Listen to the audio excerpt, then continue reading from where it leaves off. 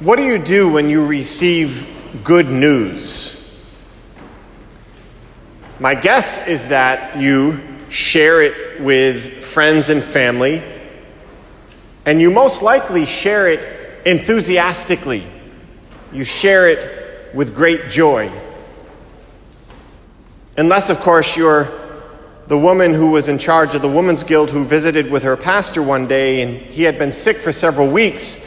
And so she said to him, "Pastor, I have good news and bad news. The good news is that the Women's Guild voted to send you a get well card. The bad news is the vote was 31-30. But when we get good news, we share it. And we share it joyfully. You get a promotion at work.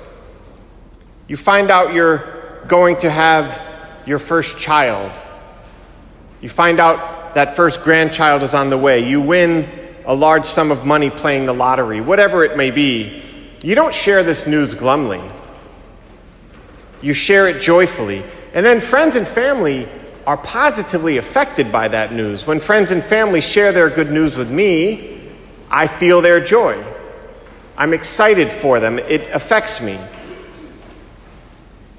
Think of what the 72 disciples were feeling when Jesus sent them out to proclaim the good news.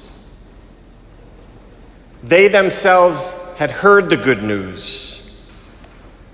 They had encountered the good news in the person of Jesus Christ, who is himself the good news, and now they are sent out by Jesus to proclaim the good news. My guess is that even though they were probably a little nervous, they were filled with joy. They were filled with enthusiasm. The one whom they had come to believe as the Messiah had sent them out to proclaim peace, to proclaim that the kingdom of God has come, to invite people to faith in Jesus Christ, the long-awaited Messiah. And I can imagine that when they talked to people, they were filled with a deep, joyful conviction that Jesus Christ is the Son of God. And their deep and joyful conviction persuaded many to come to faith in our Lord. Which should lead us to ask, what about me? Our lives have been touched and transformed by the greatest news in history. Jesus Christ has saved us. Jesus Christ has ushered in the kingdom of God. Jesus Christ has called us and empowered us to live a new life of holiness in him so that we can spread his kingdom. Jesus entrusted the good news of salvation to the 72 disciples, which showed that he was entrusting it to all those who came to faith in him, which means you and I. Are you and I sharing the good news of Jesus and the kingdom as joyfully and enthusiastically as those 72 disciples did? Each one of us is entrusted with the task of evangelization. Each one of us is called to spread the gospel. Every single one of us is called to lead people closer to Jesus. So I'd like to propose 3 ways that you and I can lead people closer to Jesus. These 3 ways are taken from the introduction of Pope Francis's document, The Joy of the Gospel. It's a wonderful document. If you haven't read it, I encourage you to read it. It really lays out a vision for the church, particularly a vision for evangelization.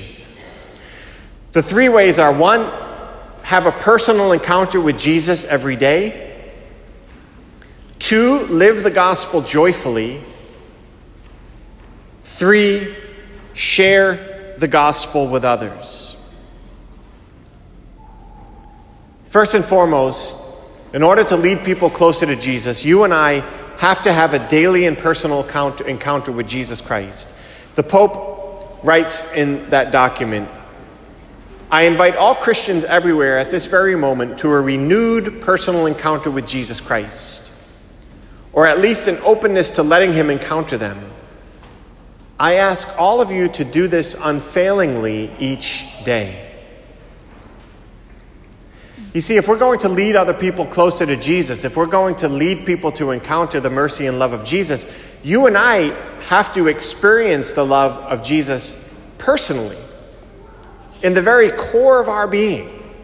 We have to have a personal, experiential encounter with Jesus Christ. This is why our Holy Father invites us to open ourselves to God's love each day. And so we have to spend time in quiet prayer every day.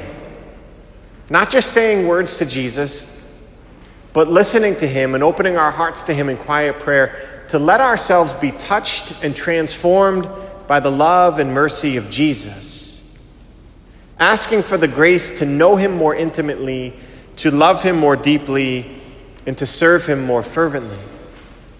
If we want to lead people to Jesus, we have to know Jesus personally ourselves. Second, we have to live the gospel joyfully. The Pope writes, "There are Christians whose lives seem like Lent without Easter." I think the Pope is the first Pope to use in an official document of the Church the word sourpuss, right? He says we can't walk around with a sourpuss on our face. How are we going to lead people closer to Jesus if we always look like we're just leaving a funeral? We have to live the gospel joyfully. If people see joy in us, they're going to be attracted to Jesus because our relationship with Jesus is meant to lead us to deep joy, interior joy that nobody can take away. People will be attracted to that. People will see us and they will want what we have. Which leads to the third point. We have to share the gospel with others. The Pope writes, "If we have received the love which restores meaning to our lives, how can we fail to share that love with others?" We have to be willing, my brothers and sisters, to have the courage to share the gospel with others. Friends, family, co-workers.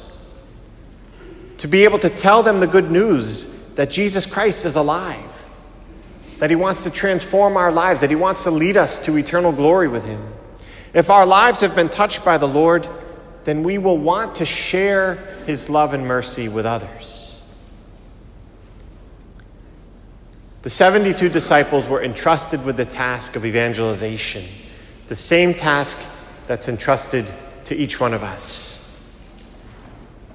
Let's strive to have that personal daily encounter with the Lord, to know him more deeply and his love in our lives, to live the gospel joyfully, and let's pray for the courage to share the gospel with others so that we can lead people closer to Jesus Christ.